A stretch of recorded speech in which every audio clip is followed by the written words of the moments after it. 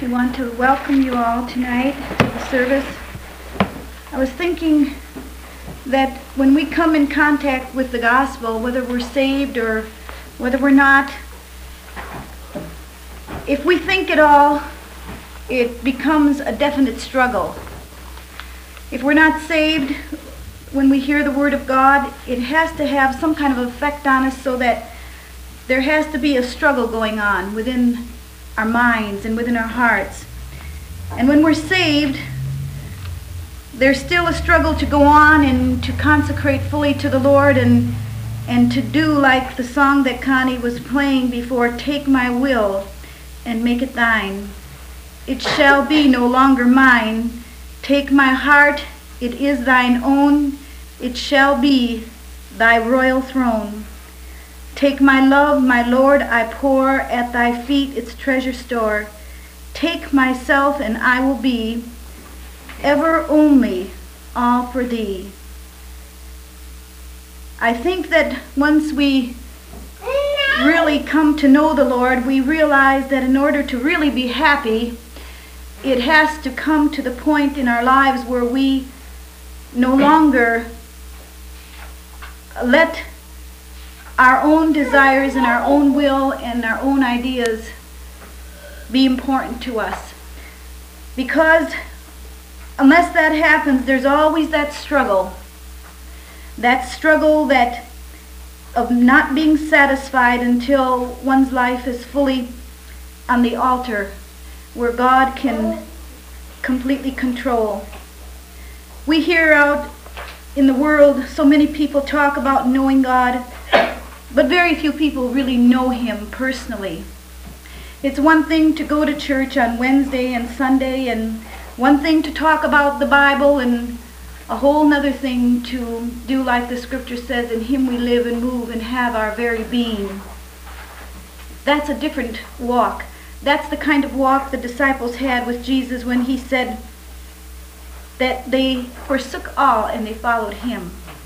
That's one of the reasons why in the gospel we have such a hard time convincing people that walking with God is not just doing all the things that we want to do all week and then come to church on Wednesday and Sunday and worship God. It's just the other way around. Our whole lives are serving God, and then what we have to do to make a living and to go on in this life becomes a part of life. And once we get those priorities in their place, and it's only God doing it for us, can we really be happy in Him. I like what the psalmist said. He said, "Oh, give thanks unto the Lord, for He is good. For His mercy endureth forever.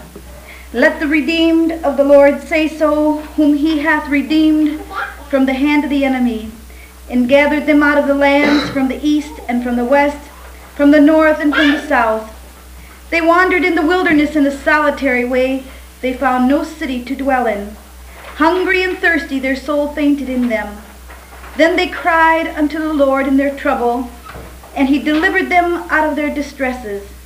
And He led them forth by the right way, that they might go to a city of habitation.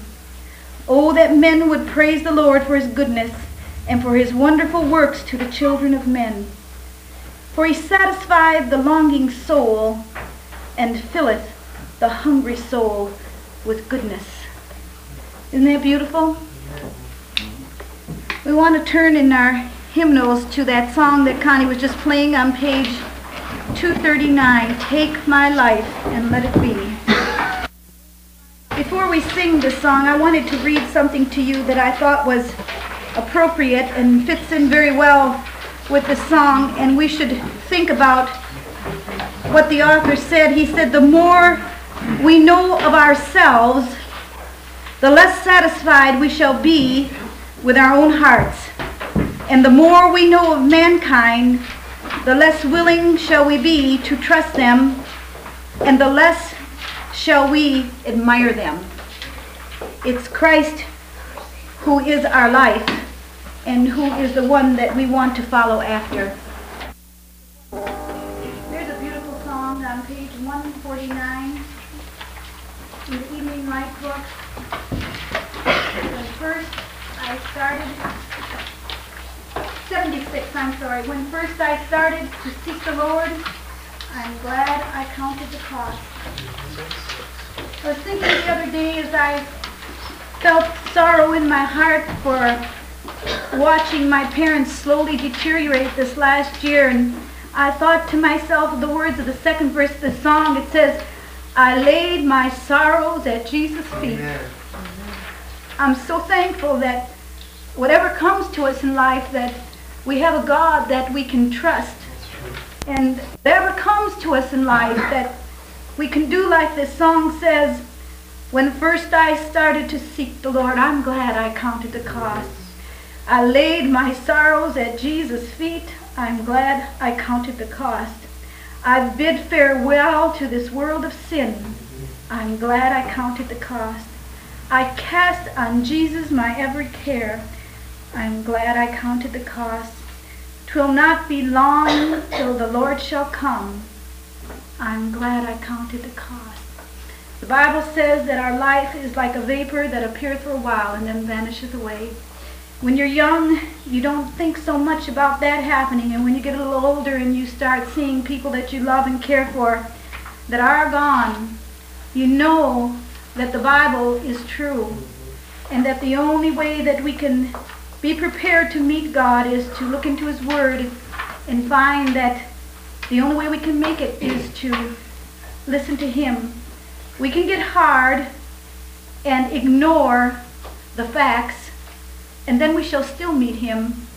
Or we can pay attention to the Word of God and come to Him and give Him our lives and find comfort in knowing that we can do what this song says.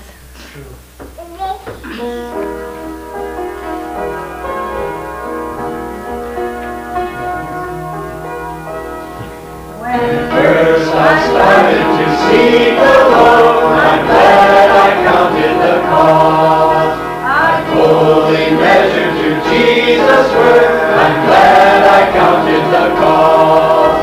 I paid the price and obtained the prize. He saved my soul that was lost. And now my treasures are in the sky. I'm glad I counted the cost. I laid my sorrows at Jesus' feet. I'm glad I counted the cost. And now my pleasure so pure and sweet. I'm glad I counted the cost. I paid the price and obtained the prize. He saved my soul that was lost. And now my treasures are in the skies. I'm glad I counted the cost. I bid farewell to this world of sin. I'm glad I counted the cost. And now my Jesus abides within. I'm glad I counted the cost. I paid the price and obtained the prize. He saved my soul that was lost. And now my treasures are in the sky. I'm glad I counted the cost. I cast on Jesus my every care. I'm glad I counted the cost. And all my burdens He helps to bear. I'm glad I counted the cost. I paid the price and obtained the prize. He saved my soul that was lost. And now my treasures are in the skies. I'm glad I counted the cost. Will not be long till the Lord shall come. I'm glad I counted the cost. And bear my soul to that heavenly home. I'm glad I counted the cost. I paid the price and obtained the prize. He saved my soul that was lost. And now my treasures are in the skies. I'm glad I counted the cost.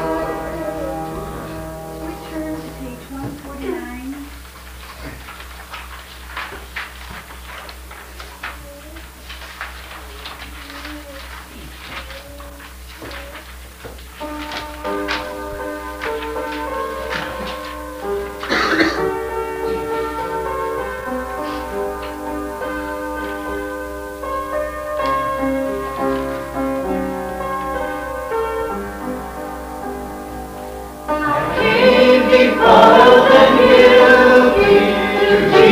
Almighty to save.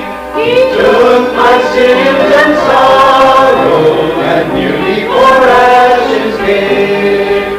Peace, peace, glorious peace, like tranquil waters flow, streaming down over my heart, made white as the driven snow. I came to Jesus repenting, confessing my every sin. My heart's so small, wide open, and glorious peace flowed in.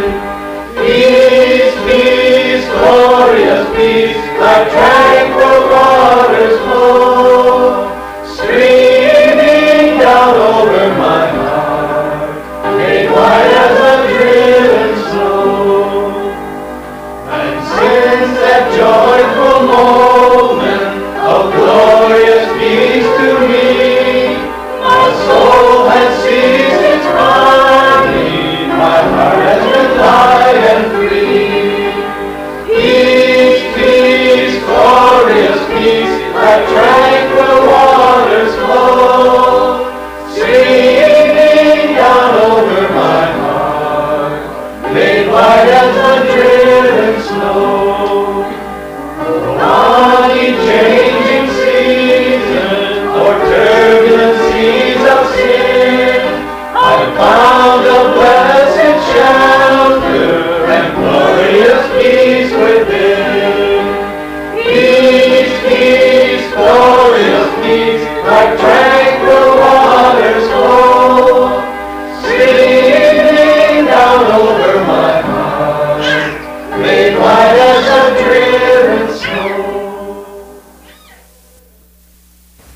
I want to talk about something tonight that all of us have, and that is a heart. We all have a heart, don't we? I looked up the definition of a heart, had a big picture of a human heart, and it said that one of the explanations was that it was a pump in vertebrates to make the blood flow. Then there was another definition that I'm interested in tonight, and we all will be, and it says the heart, the whole personality, including intellectual as well as emotional functions or traits, such as intellect or memory and opinion and attitude. And then the one I liked best was one's innermost being, the heart. You know, the Bible has a lot to say about the heart. There's, I think, 200, possibly 300 scriptures concerning the heart. It has some very enlightening things to say about it. It's more than just a blood pump, and we're going to find that out as we go along tonight. In the Proverbs, the 4th chapter in the 23rd verse, the writer said, "Keep thy heart with all diligence, for out of it are the issues of life." Now when people converse with one another and they're talking about serious matters, they say, well, let your conscience be your guide, or do what your heart tells you to do. You've heard those expressions, haven't you? Do what your heart says. What is the real feelings? You know, the Greeks use the stomach as the place of compassion and affection. Paul even spoke about it when he said, have the bowels of mercy. So it was their stomach that they concerned themselves with, but we're more enlightened than they are, and we talk about the heart because that's where really our life is. Keep it, he says, with all diligence, for out of it are the issues of life. Matthew 15 and 18, we go to the New Testament. Jesus was constantly confronted with people who were evil and trying to find fault with him and cause him a great deal of trouble. And he said concerning this matter, "But those things which proceedeth out of the mouth come forth from the heart, and they defile the man. For out of the heart proceed evil thoughts, murders, adulteries, fornication, thefts, false witness, blasphemies. These are the things which defile a man, but to eat with unwashen hands defileth not a man. So he said these evils, these things that people do, they first proceed from the heart. The thought becomes an action. The thought of hatred can become murder. The lust after a woman can become adultery or fornication, or the other way around. The desire to covet something can become theft. The false witness, the lie, can come about to keep someone out of trouble. And blasphemies as well. All of these things come out of a heart. Not a very good one, is it? I would say a person who would do one or any of these things, their heart, they'd have heart trouble, wouldn't they? Let's go back to Matthew 12 and 34. The gentle and lowly Jesus, as we know him, meek as he was and mild, yet when it came to dealing with religious hypocrites, dealing with people who had greater light and greater responsibility and refused to obey and were stubborn in heart, he had some very scathing words for people like that. Jesus didn't talk like this to the common people and to the people that were not in places of religious authority and should have known better, but he talked to these Pharisees and Sadducees. Someone said one time in a message concerning that, he says, some folks go around and say, fair I see and sad you see. They had that idea about people. Well, that's what they were like. He called them a generation of vipers. Now that's a pretty bad snake. How can ye, being evil, speak good things? For out of the abundance of the heart, the mouth speaketh. Oh, but I didn't mean that. You ever hear that? I didn't mean to say that. Well, that came out, didn't it? Where did it come from? It came out of our hearts, didn't it? Out of the abundance of the heart, the mouth speaketh. In certain provocations, people will say things. And you know, you can't hardly take them back. Someone went to a priest one time to confess their sins, and they were saying, they called the priest Father, said, Father, I have a terrible habit of gossiping. I just can't keep from talking about everybody. What am I going to do? I'm confessing it, and I feel like I should do some penance, so what should I do? And he says, oh, here, I'll tell you what you do. Get yourself a chicken, kill it, and pluck out all of the feathers and throw them to the wind. So you thought, well, that's pretty easy. And then he said, after you've thrown them to the wind, go out and gather them all. Well, she said, that's impossible. I can't do that. I can't find all those feathers. And he said, neither can you recall those words of gossip. Well, you know, I don't think she did much of that anymore after that. But it was out of her heart, and out of the heart proceedeth whatever we speak. And he told these religious hypocrites, how can you, being evil, speak good things? For out of the abundance of the heart, the mouth speaketh. The issues of life, and out of the abundance of our heart, our words come forth. Well, let's go back in the Old Testament and find the condition, not a very pleasant part of the message right here, but nevertheless true. Over in Ecclesiastes 8, we find Solomon the writer talking about a heart. He said, there is no man that hath power over the Spirit to retain the Spirit, neither hath he power in the day of death, and there is no discharge in that war, neither shall wickedness deliver those that are given to it. All this have I seen and applied my heart unto every work that is done under the sun. Solomon was a very brilliant man. He was a very observant man. He was very aware of what was going on around. He was probably far and above, more intellectual and more comprehensive of things in the world than most people were. And he said, I have observed these things, and I've applied my heart to these works that are done under the sun, and there is a time wherein one man ruleth over another to his own hurt, And I saw the wicked buried, who had come and gone from the place of the holy, and they were forgotten in the city which they had so done, and this is also vanity. I saw the wicked buried, that come and went, and they were forgotten very quickly. Because sentence against an evil work is not executed speedily, therefore the heart of the sons of men is fully set in them to do evil. According to statistics, there is about 10% of society, or certain places, maybe the percentage is more in others, 10% of the people are felonious. They're just wicked. They commit crimes continually, and they don't seem to be rehabilitated no matter what they try to do to them. They're just wicked people. They just keep on doing things against the law, both of God and society. And this is what he's saying.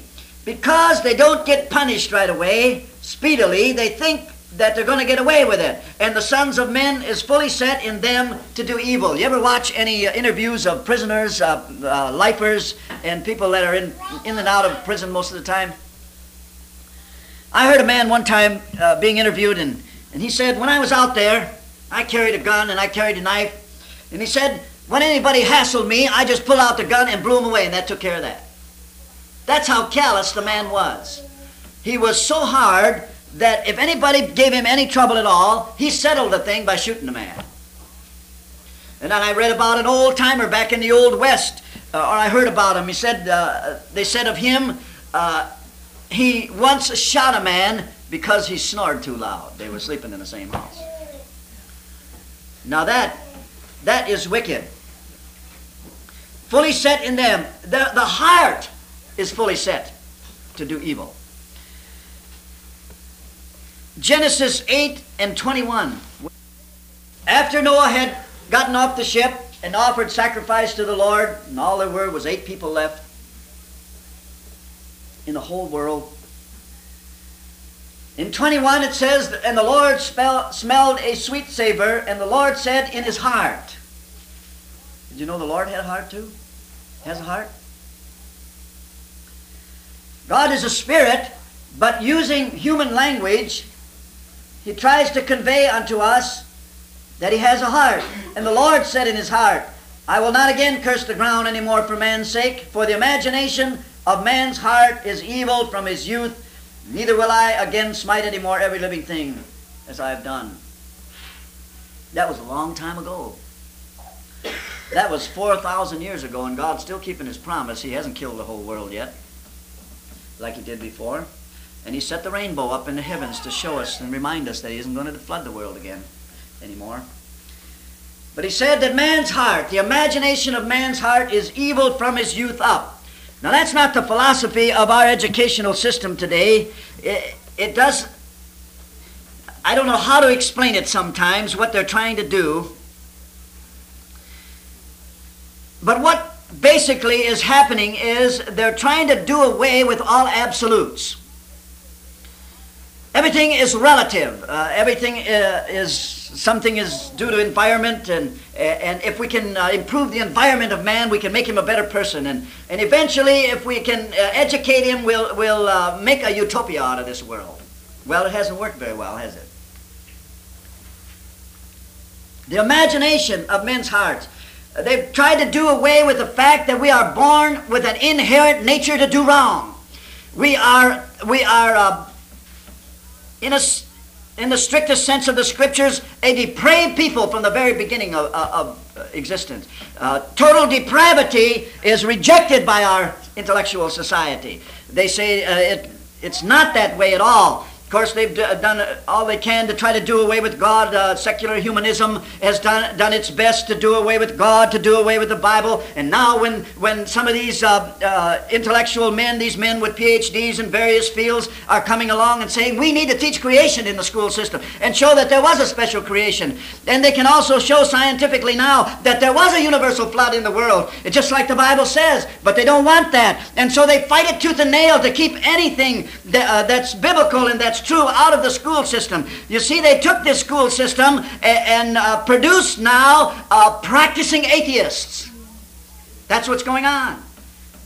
And that's why we have all the attendant evils in our society of drugs and illicit sex and pornography and all of the corruption that exists in our society. They've tried to do away with God. There was a move on not too many years ago to say that God was dead. And a lot of people rose up and said, well, your God is dead, but mine's still living. I talked with him this morning, shallow talk like that. And they weren't very successful at it, you see, because in every human being there's a cry in the heart. The soul cries out for God and desires to know God. But all of society that is against God, you know, this world is no friend of grace. They're not interested in grace. They're not interested in salvation. They're not interested in this simplicity of the gospel. They don't want it anymore. Not even the religions want it.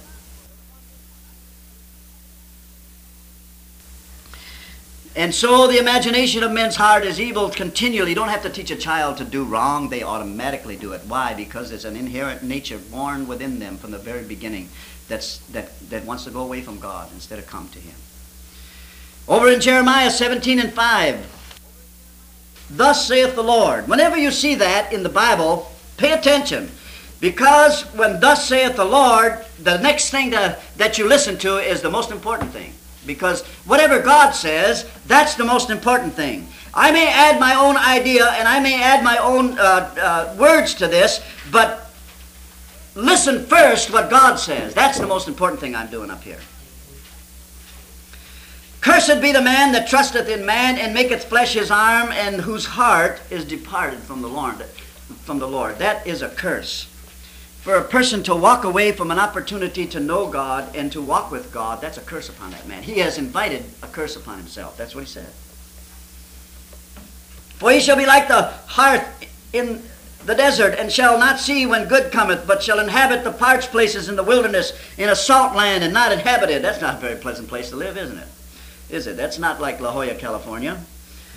Blessed is the man that trusteth in the Lord, whose hope the Lord is. For he shall be as a tree planted by the waters, and that spreadeth out her roots by the river, and shall not see when heat cometh, but her leaf shall be green, and shall not be careful in the year of drought, neither shall cease from yielding fruit. Here is a picture of two kinds of people. One who departed from the Lord, and their life is dry and dull and unproductive. And here's another person who trusts in the Lord, and everything's going well. And then in 9 he says, the heart is deceitful above all things and desperately wicked. Who can know it? That's not a very pretty picture, is it? Deceitful. You think you got your act together, so to speak? You think that you're directing your life, and the things that you think are the things that seem pretty good in the direction that you're going. You're making it yourself in life. Listen, the scripture says the heart is deceitful above everything. Don't trust it. Don't trust your own heart, because it will deceive you. There's 3 kinds of deceit in the world. The devil will deceive people. Human beings, other human beings will deceive other human beings, and your own heart will deceive you. So you can't trust it, because it's not only deceitful, but it's desperately wicked. Who can know the heart of man? And the answer is, I, the Lord, search the heart. I try the reins, even to give every man according to his ways and according to the fruit of his doing. There is a time coming when God is going to pay everybody for what they're doing. Someday, the preacher said, payday. We need more preaching like this. We need more people to get up in the pulpit and say, thus saith the Lord. This business about God is all love, and God wouldn't send anybody to hell, and God would forgive everybody, and when they die, all their sins are going to be cleansed away, and all that kind of talk, that's not in here. The scripture says that Jesus told some Jews one time, he said, if you die in your sins, you cannot come where I am. Oh, and I hear some people saying, well, we can't live without sin in this world. We still got a body, and so we can't help but live. The old man sins, and the spirit is okay, and all that double talk. That isn't in here either. God has made it possible that we may live pleasing to him in this life. Jesus walked this life that way. And the Bible says, as he is, so are we in this world. So we need some preaching to lay it out here real plain, that if you die in your sins, you're going to go to a devil's hell. If you live in sin and die in sin, you're going to go to a devil's hell. God is going to say, depart from me, I never knew you. That's the kind of preaching. Oh, I know they say we're Bible thumpers and we're hellfire preaching, but there isn't enough hellfire preaching today. There isn't enough fear of God in our society. In fact, there's hardly any belief in God in our society. Most of evangelical so-called Christianity, fundamental Christianity, is their churches are filled, as I said earlier, with practicing atheists. They say they believe in God, but they practice atheism as though he doesn't live, though he doesn't exist, and though we are not accountable to him. We are personally accountable to a holy God who hates sin in every shape and form. But along with hating sin, he has provided a way out of it. That's the glorious truth of it. He said, I search the heart, I try the reins, I'm going to give every man according to his way, and God's justice will be true. God's going to give everybody according to what they do. What does living in sin do with the heart? Zechariah 7:7. Should ye not hear the words which the Lord hath cried by the former prophets when Jerusalem was inhabited and in prosperity, and the cities thereof round about her, when men inhabited the south and the plain? And the word of the Lord came unto Zechariah, saying, Thus speaketh the Lord of hosts, saying, Execute true judgment, and show mercy and compassion every man to his brother. And oppress not the widow, nor the fatherless, the stranger, nor the poor, and let none of you imagine evil against his brother in your heart. But they refused to hearken, and pulled away the shoulder, and stopped their ears, that they should not hear. Yea, they made their hearts as an adamant stone, lest they should hear the law, and the words which the Lord of hosts hath sent in his spirit by the former prophets. Therefore came a great wrath from the Lord of hosts. Therefore it is come to pass that as he cried and they would not hear. Now listen to this. This is the gospel. It goes out and sounds forth through the whole world, the gospel of Jesus Christ, such as we're preaching tonight and do every week. It is God crying out to a world of sinners that he wants to save. Therefore it has come to pass that as he cried, they would not hear. So they cried, and he said, I wouldn't hear. Do you know what that means? When people turn away the gospel, and then life comes flooding in on them, and sorrows and heartaches and sickness and accident and loss of all sorts of things that people are trying to make themselves happy at, then they cry out to God, but he doesn't hear them. He cried out to you, and you ignored him. You refused to hear him, and so when your cry comes to him, he's not going to pay any attention to you. That's what he's saying. So they cried, and I would not hear, saith the Lord of hosts. But I scattered them with a whirlwind among all the nations whom they knew not. Thus the land was desolate after them, and no man passed through nor returned, for they laid the pleasant land desolate. You see, back there, God laid it out and he said, if you obey my commandments and statutes, I'm going to bless you unbelievably. And if you do not obey them, I'm going to curse you unbelievably. He laid it out there plain. And that's exactly what the true preaching of the gospel does.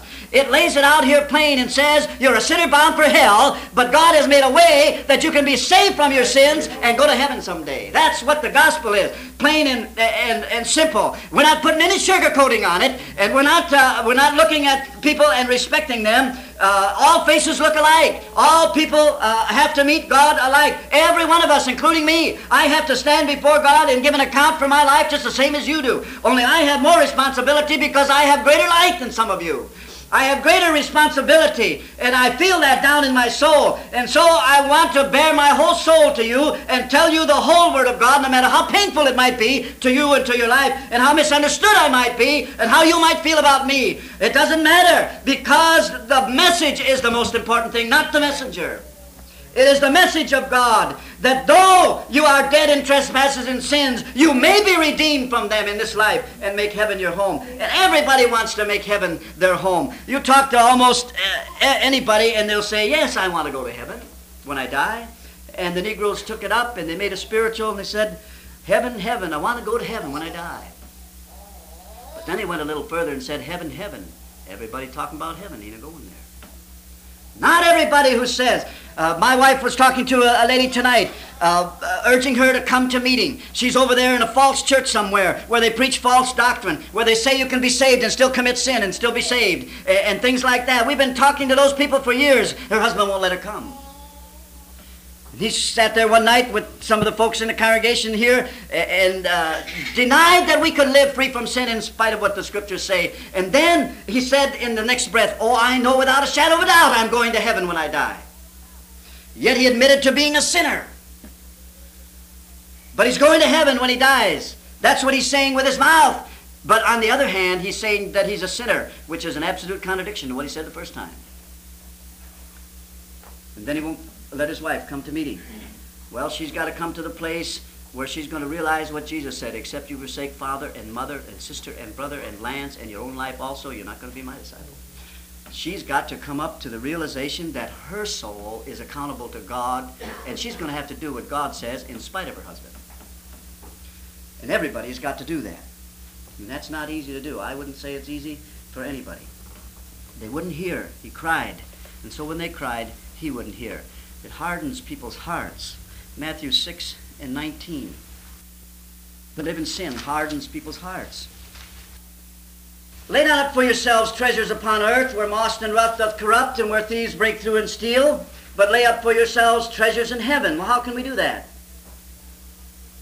It says, where neither moth nor rust doth corrupt, and where thieves do not break through nor steal. For where your treasure is, there will your heart be also.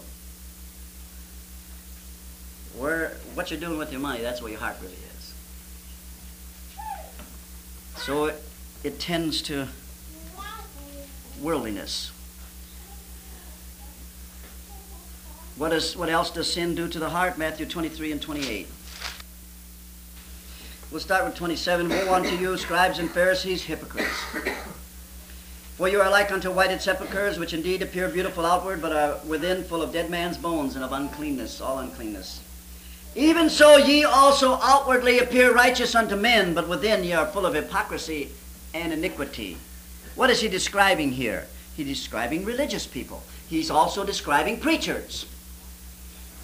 I heard a message one time. The brother said, talking about people in churches, he said, there are sinners in the choir. There are sinners on the usher board. Now this is Negro congregations. They got all these things. He said, there are sinners in the Sunday school. I mean, teachers, you know. And then he said, sometimes there are sinners in the pulpit. So you see, Jesus was talking about people who were leaders. And yet, he called them hypocrites. You appear righteous unto men, but within ye are full of hypocrisy and iniquity. Hypocrisy is just nothing more than acting it out. Acting out. You know, you can be around people socially and even religiously, and pretty soon you can catch on to the language. You can catch on to how you're supposed to act, and you can act this thing out, because that's what hypocrisy really is. But if you don't have it in your soul, you can't feel it. Like the songwriter says, I feel it so deep in my soul, and rejoiced over that fact. Hypocrisy. You always have to be acting all the time, acting out the part because of what others are expecting you of, and that's why the heart is so deceitful. And that's what Jesus was trying to expose among these religious hypocrites here. He said, you look pretty good on the outside, but I know what's down in here, down in the heart. I know what's there, and God knows what's there. And that's why I say a profession of salvation is ridiculous in the sight of God. Why make a profession of something that you do not have when you can have the real thing? Why would you take a counterfeit $10 bill when you can have a real one? You can't spend a counterfeit. They'll be picking it up from you pretty quick. Don't have a counterfeit profession. Get the real experience, and we're talking about a heart experience. We're talking about experience that affects the heart, which affects the whole life. We've been talking about the issues of life, haven't we? Matthew 15 and 8, one verse says, 7, again, he calls them hypocrites. He said, you hypocrites, and he's talking to religious leaders now. Well did Isaiah prophesy of you, saying, this people draweth nigh unto me with their mouth, and honoreth me with their lips, but their heart is far from me. And what was the reason? But in vain they do worship me, teaching for doctrines the commandments of men. There's a lot of false religion around. John said, beloved, try the spirits, try the teachers, and see whether they be true or not. When he said try the spirits, it means teachers. Find out whether they're teaching the Word of God or just they're teaching something, that a vision of their own head, teaching for doctrines the commandments of men. And I told you on another occasion, there's one certain way you can tell a false prophet from a true one, and that is, does the man believe and have an experience of salvation so that he lives free from sin? For you see, those people that live free from sin, they're the ones that are saved, and those people that do not, they're not saved. I don't care what kind of profession they are making, whether they are preaching or whatever they are doing, if they don't believe and have an experience that has saved them from all sin in this life, they're not of God. That's the basic reason you tell between false Christianity and true Christianity. That's the doctrine that separates the saints from the sinners. And if they don't believe it, they're not ready to come right out and say, oh yeah, I believe it. You know, they're not ready to talk glibly about that. They may talk to you for hours on end about the millennium and the speaking in tongues and the future age, and they may talk to you about dispensationalism, and they may talk to you about all sorts of their doctrines. But when it comes down to whether we sin or not, that's the separating point. True believers do not sin. False ones, like he's talking about here, they honor him with their lips. They draw nigh unto to him with their mouth. But he said, their heart is far from me. With their mouth they're saying, I'm born again. With their mouth they're saying, I'm saved. But God knows that there's sin in their heart. And as long as that sin is in their heart, they're not saved. They cannot be saved while sin is in the heart. That's a scriptural and spiritual impossibility. You cannot be saved unless that salvation frees you completely from sin. And any preacher that tells you that you're born again and you can still commit sin, he is a liar. He does not tell you the truth. He is leading you astray. He's one of those, I said earlier, men will deceive you. We're not preaching on holiness tonight, but it always gets in there somewhere, doesn't it? James 1 and 26. If any man among you seem to be religious, and bridleth not his tongue, but deceiveth his own heart, that man's religion is vain. And that's just what I was talking about a minute ago. Bridling not the tongue. You know, some people, you listen to them talk, and it just isn't Christian language. I know a preacher, sometimes I play basketball with him, and he professes somewhat the same experience that we do in the Church of God. In fact, he calls his place the Church of God. I heard that man no less than 2 times in 10 minutes take the Lord's name in vain using the slang term. Not coming right out and asking God to damn someone or something. He used the slang terminology. And yet he professed to be saved, and he's leading other people. He's the elder of the congregation. He did not bridle his tongue. What was in his heart was coming out during the course of the basketball game. And what does he say? The man's religion is vain. That's what God says about it. Got to put a bridle on our tongue sometimes and not just say the things. You know, sometime a word out of season, like a foot out of joint. You can't take them back. Remember the feathers? They just fly all over the place. Well, what are we going to do about this awful heart we've been talking about tonight? We've been talking about all negatives. I like this part of it better because it is the positive viewpoint. And over in Deuteronomy 4 and 29, found out we don't have a very good heart. What are we going to do about it? We're going to seek after God, aren't we? We're going to seek after Christ. Deuteronomy 4 and 29.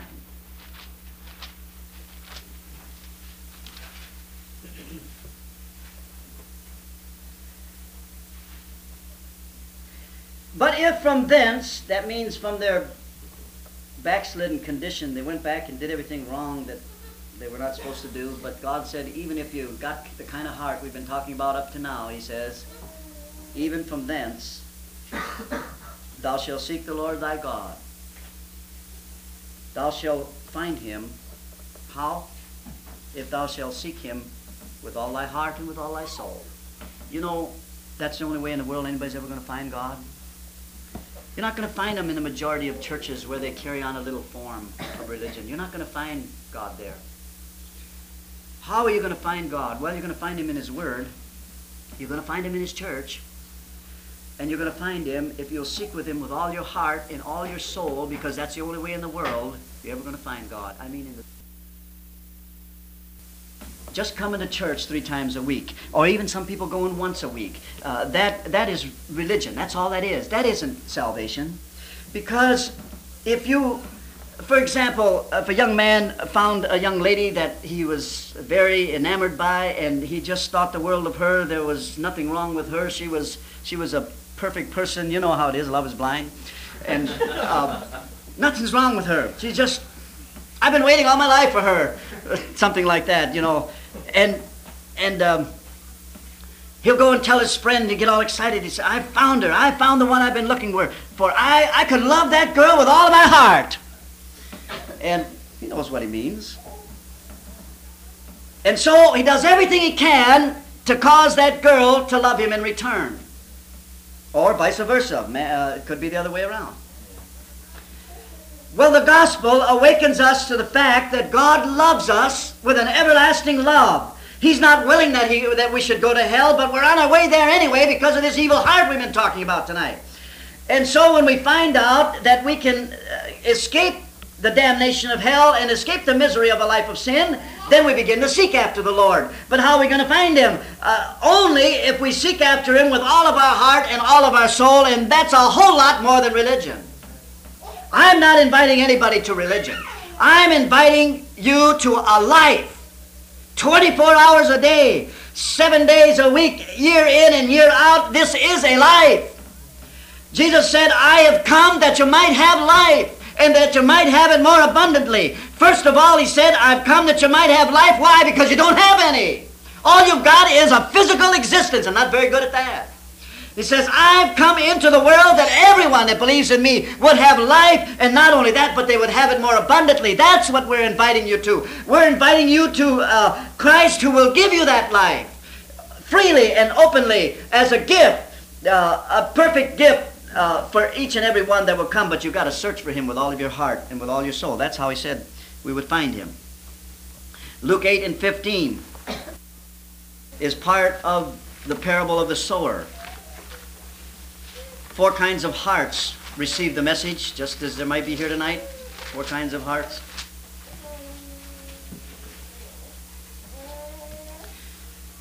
The seed, the word of God, fell on 4 kinds of people with 4 kinds of hearts.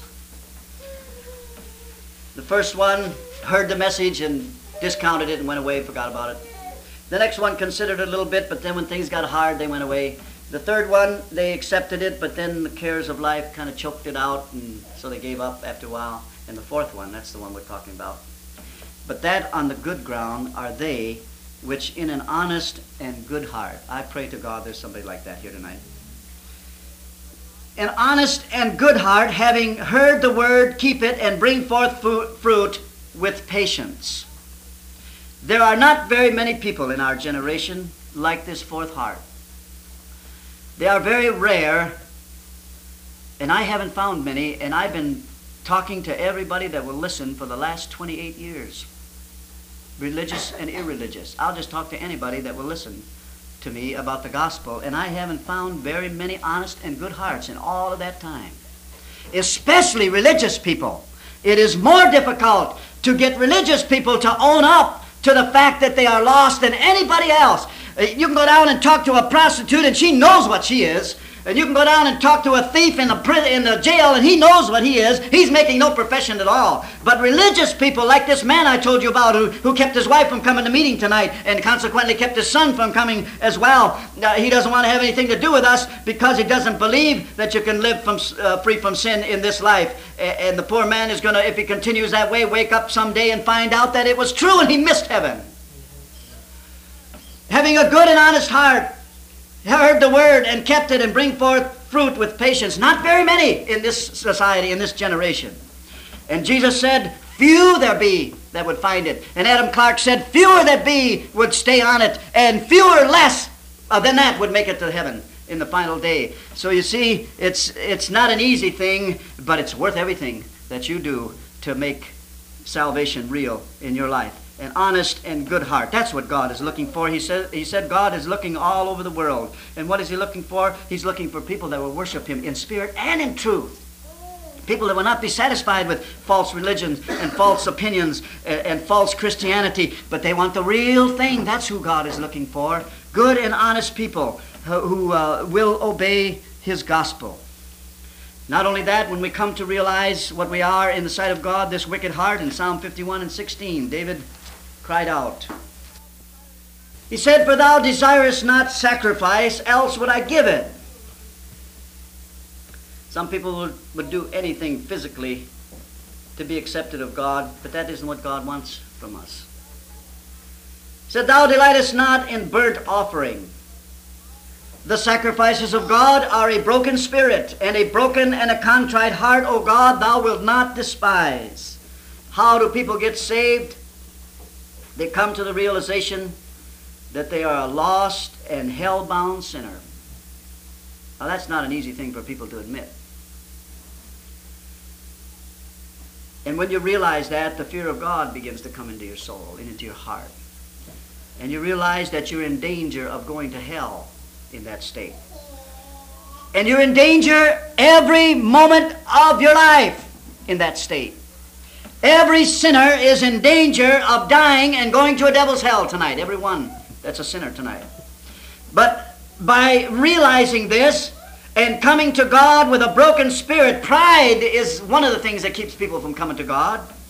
And a broken spirit will break that pride. And a contrite heart, one that realizes that there is nothing that you can do to merit the favor of God, you simply fall on the mercy of God. You need mercy.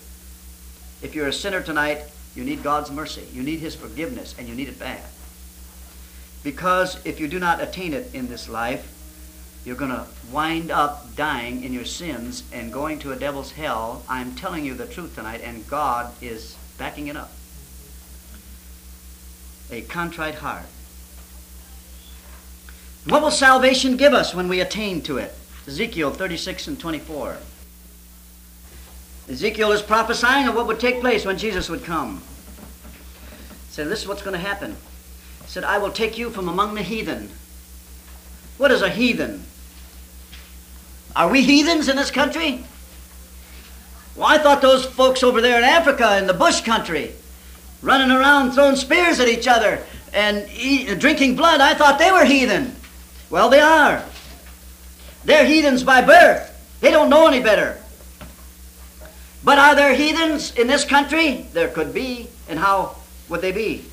We, if we are heathens, would be heathens by choice. For what is a heathen anyway? A heathen is a person who does not, one of the explanations is that he is a person that does not believe in the God of the Bible. He said, I will take you from among the heathen and gather you out of all countries and will bring you unto your own land. Then will I sprinkle clean water upon you, and ye shall be clean. From all your filthiness and from all your idols will I cleanse you. A new heart also will I give you, and a new spirit will I put within you, and I will take away the stony heart. Remember I talked about those people that their hearts became like an adamant stone? He says, I'm going to take that stony heart out of your flesh, and I will give you a heart of flesh. God's going to give you a heart transplant. You ever think about that? People waiting around for a physical heart transplant. Waiting around for transplants for livers, and they transplant just about everything except someone's head. They haven't done that yet. God said that He'll give us a heart transplant. Our heart has become petrified in sin, and God wants to give us a heart of flesh back, a spiritual heart, if you please. He said, I'll give you a new heart, and I'll give you a new spirit, and I'm not going to charge you $50,000 for it either. I saw a bill shown for something to do with a bypass surgery or something or other, and they were typing it up on the computer on the television screen, and it was up there around $22,000. Well, who in the world can pay for things like that? And they're waiting in line, and they put on the back of your driver's license, do you want to donate your organs? When you die in an automobile accident, we'll take your organs and give them to somebody else. And the expense of it is almost staggering. And the expense of living in sin is even more staggering. And God said, I'm going to give you something for nothing.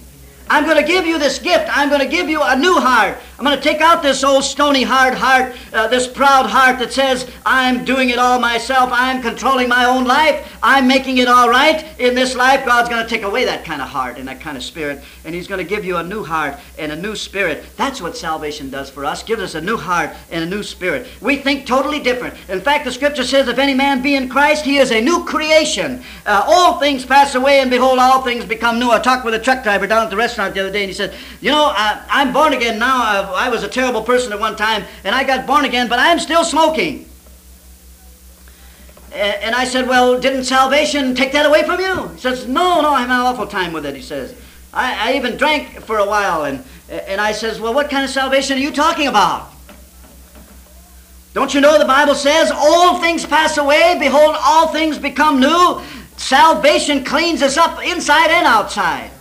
I want to tell you about myself, if I may. I used to smoke from the time I was 11 years old till I was 24, a couple packs a day.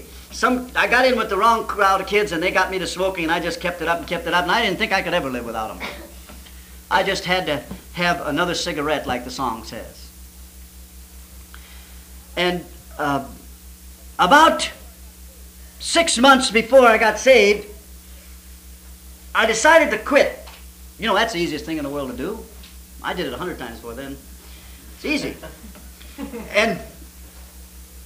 But I got sick of the taste, and I got sick of being sick, and I used to play professional baseball, and I went out to play a game one time, and I got through about half the game, and I got a pain right here, and it was so bad I couldn't hardly move my shoulder and throw the ball or do anything. I had to leave the game.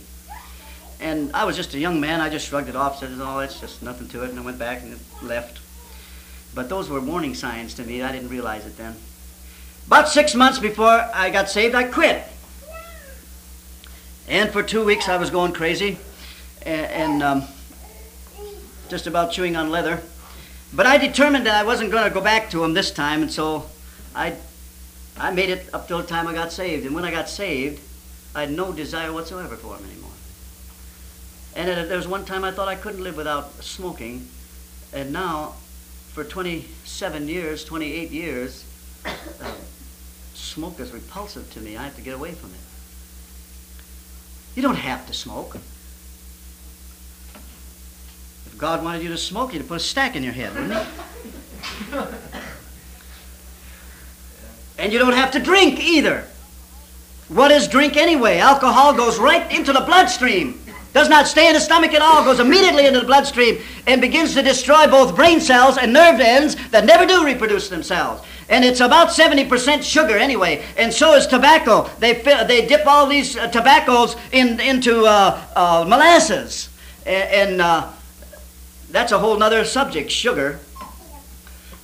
One fellow was telling me, he says, you know, my wife made a study on people in the old people's home. He says he noticed that people whose history was they ate all kinds of pies and cakes and all kinds of sugar. He says, you know, they're 65 years old and they're nothing but a vegetable just laying around, you know, bragging. He said, and then he knew they made a study on other people, and they were up in their 80s and 90s, and their sugar intake was not very much at all during their whole lifetime. And he says they were alert, their minds were clear, they could get around pretty good, you know, and he said that was quite interesting, the intake of granulated sugar. I understand that they stack it in the warehouse in the big bags, and they just leave it there. Nothing touches it. The bugs won't get at it. The rats won't get at it. Nothing in the animal world wants to have anything to do with granulated sugar. So what are we doing with it? Just about everything we eat's got sugar in it. So you see, the Lord can enlighten us about those things too. We don't have to do the things that we did. We think that we can never live without them. Well, you get a good experience of salvation, and you'll find out, you'll say to yourself, why in the world did I ever take them up in the first place? Salvation is deliverance from all of these things. It is deliverance from the debilitating habits, and it will even change your thinking patterns. You remember, He said, out of the heart are the issues of life. He's going to give us a new heart. What's that heart going to be like? Acts 15, 8 and 9. You've heard that expression, no, there's nobody perfect. No one's perfect. Well, I'm going to surprise you tonight a little bit in this part of the message, and you're going to see from the Scriptures that there's quite a bit of difference from that talk and what the Bible says. Acts 15, 8 and 9 says, concerning, who was it? Can't think of his name. Peter went down and preached to him. Cornelius, thank you. So Peter is rehearsing what happened at Cornelius' house. And he said, and God which knoweth the hearts, bear them witness, giving them the Holy Ghost, even as he did unto us, and put no difference between us and them, purifying their hearts by faith. What happens when their hearts were purified by faith? They had a pure heart. Well, if we have a pure heart, spiritually speaking, there can be no room for contaminants in a pure heart, can there? Anything that's pure is not contaminated with anything, is it? Matthew 5:8. Blessed in the Bible means happy. Here's one of the Beatitudes in Matthew 5:8. It says, blessed are the pure in heart, for they shall see God. Didn't our writer up here say somewhat the same thing? Follow peace with all men and holiness, without which no man shall see the Lord. Holiness and purity of heart are the same thing. Blessed are the pure in heart. It is possible in this life to have a pure heart. We may have a perfect spirit in an imperfect body. I like that expression. Someone said that a long time ago. It isn't original with me, but it is very good. We can have a perfect love to God, for God, and a perfect love for our fellow man because Jesus made it possible. I know that the writer said Jesus paid it all to him I owe. That is true. But there is a part that we have to do, for the Scripture says keep yourselves in the love of God. So it's something that we have to do too. We may have a pure heart. Jesus said, happy are those that have a pure heart. 1 Timothy 1 and 5. Now the end of the commandment is charity, which is love, out of a pure heart, and of a good conscience, and of faith unfeigned. In other words, no faked feign. You see, the just, the people that are truly saved, live by faith. Totally and completely by faith. It is a walk of faith. We get in by faith, we stay in by faith, and we die in the faith. The whole realm of Christian experience is by faith in the unalterable Word of God. This is God's Word. It is His thoughts. How do we know about God? How did He reveal Himself to us? By His Spirit, by the living Word, which is Christ, and by the Word of God, which is the Bible. That's the only way in the world we know how God is and what He is like and what He has done for us. Out of a pure heart, he says, and out of faith unfeigned. 2 Timothy 2 and 22. Flee also youthful lust, but follow righteousness, faith, charity, which is love, peace with them that call on the Lord out of a pure heart. Paul knew some people with a pure heart. And yet we've got preachers and all kinds of evangelicals going around here saying we can't live in this world without a pure heart. Well, what are they reading? Aren't they reading the same Bible that we are? Isn't it the same book that they're talking about? But you see, in order to prop up their false religion, they avoid these scriptures. They don't talk about them. They just ignore them and keep people away from them. But we're not going to do that. We're going to give it all to you, bless God. We're going to tell you everything that the Lord said. He said we may have a pure heart. And some people were talking out of a pure heart. 1 Peter 1 and 22.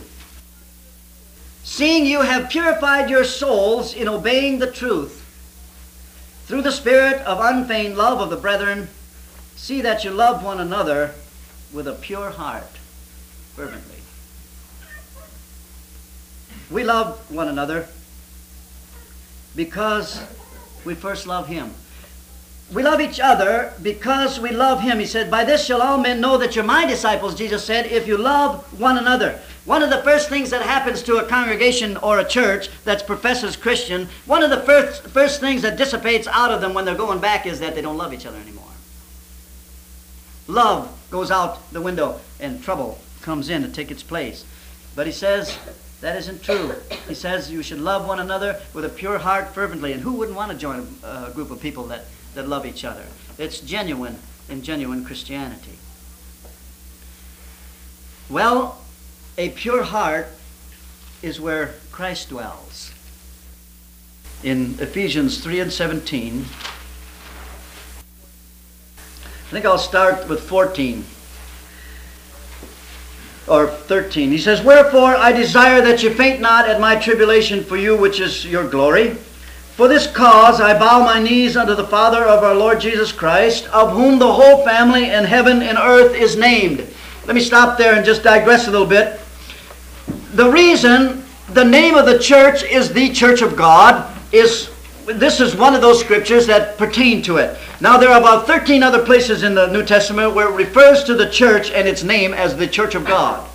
Here it says, "He bowed his knees unto the Father of our Lord and Savior, Lord Jesus Christ, of whom the whole family in heaven and earth is named." The Church of God is in heaven, and the Church of God is here down on earth. And we represent that church right down here. We're a congregation of the universal Church of God, which is all over the world. And he said the whole family, the Church of God is likened to a family. Said some of the family has gone on to heaven, and some of the family is still down here on earth. But the name is, "I bow my knees unto the Father, of whom the whole family in heaven and earth is named." The Church of God. That's the name of the church.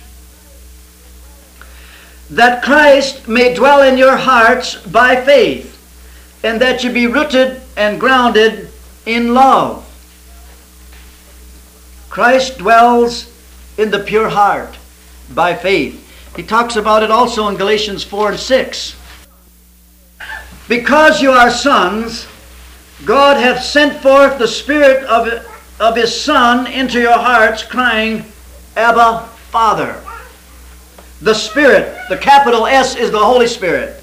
He has sent the Holy Spirit of His Son, the Spirit of His Son, into your hearts, crying, Abba, Father. And we go back to Romans 5:5 for our last verse. What kind of heart does He dwell in? He dwells in a pure heart.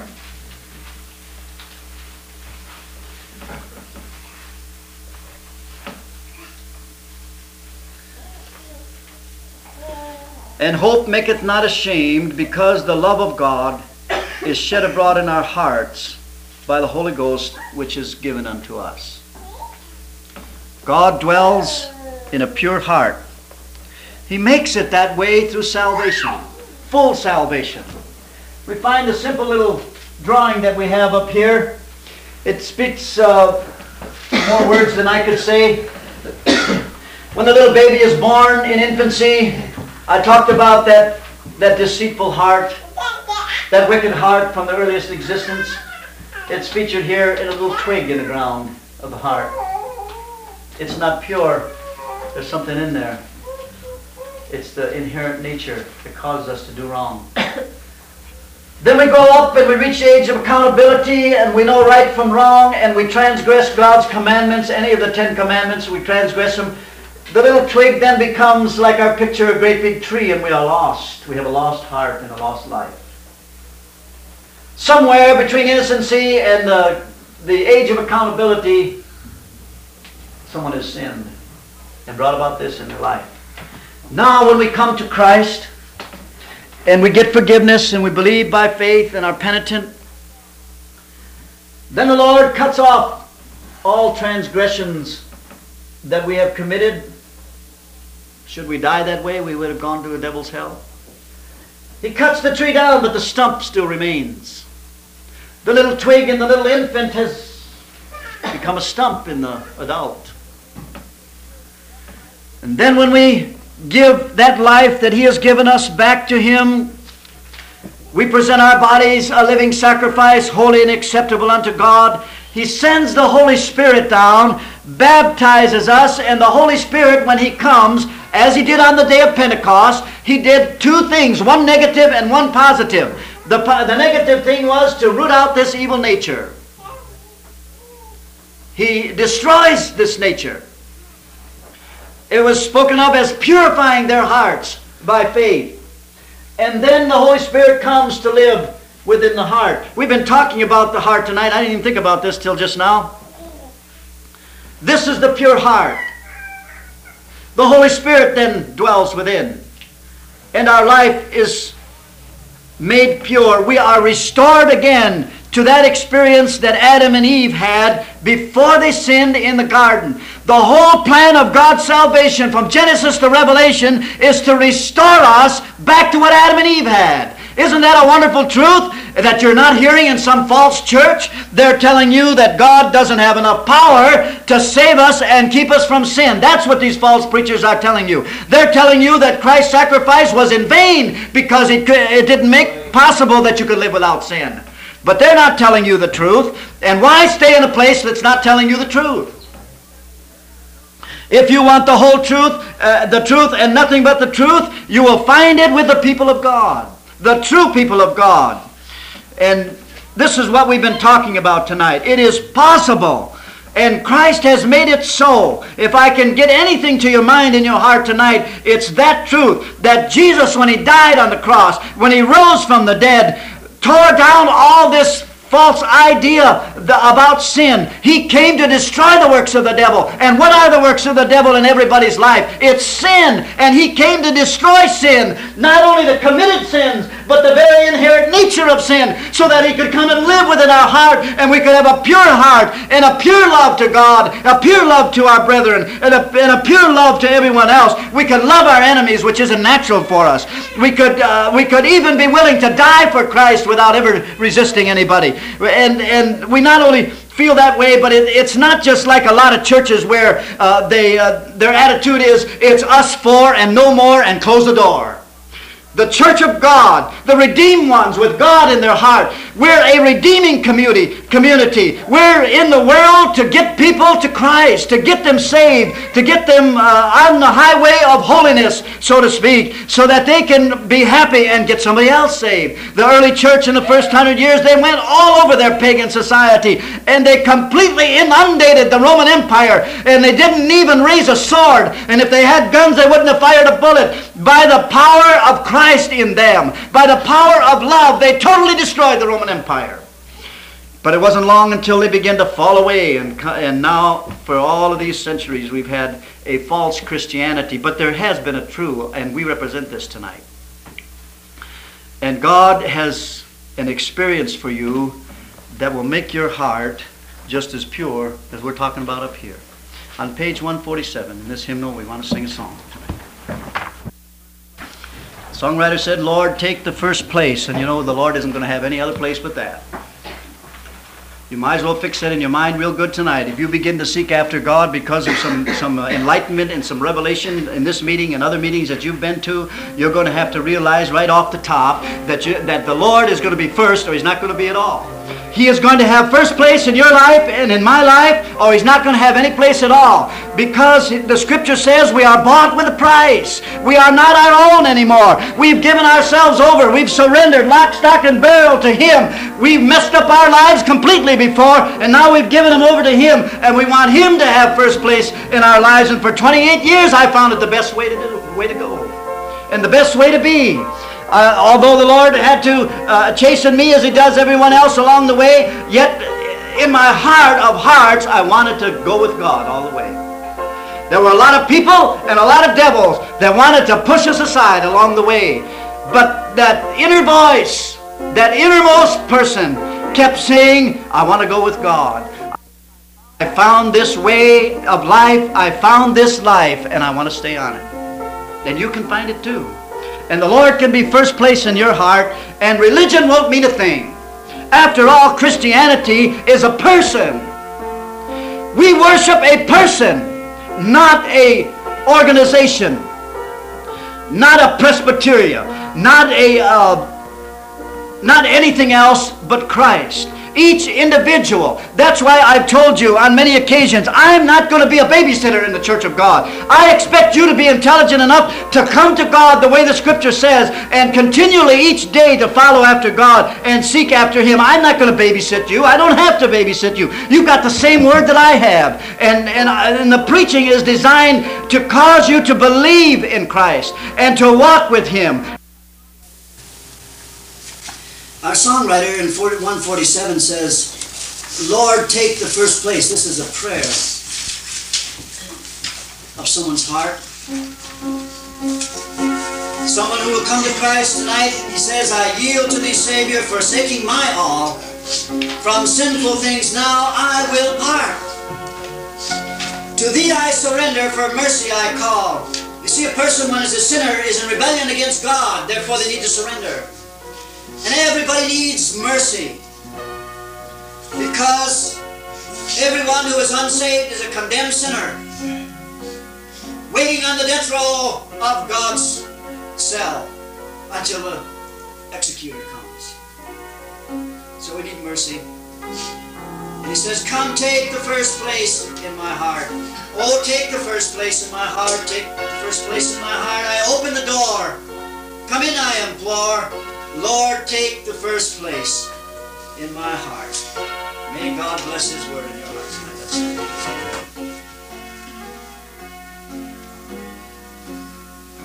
I yield to thee, Savior, forsaking my all. From sinful things now I will part.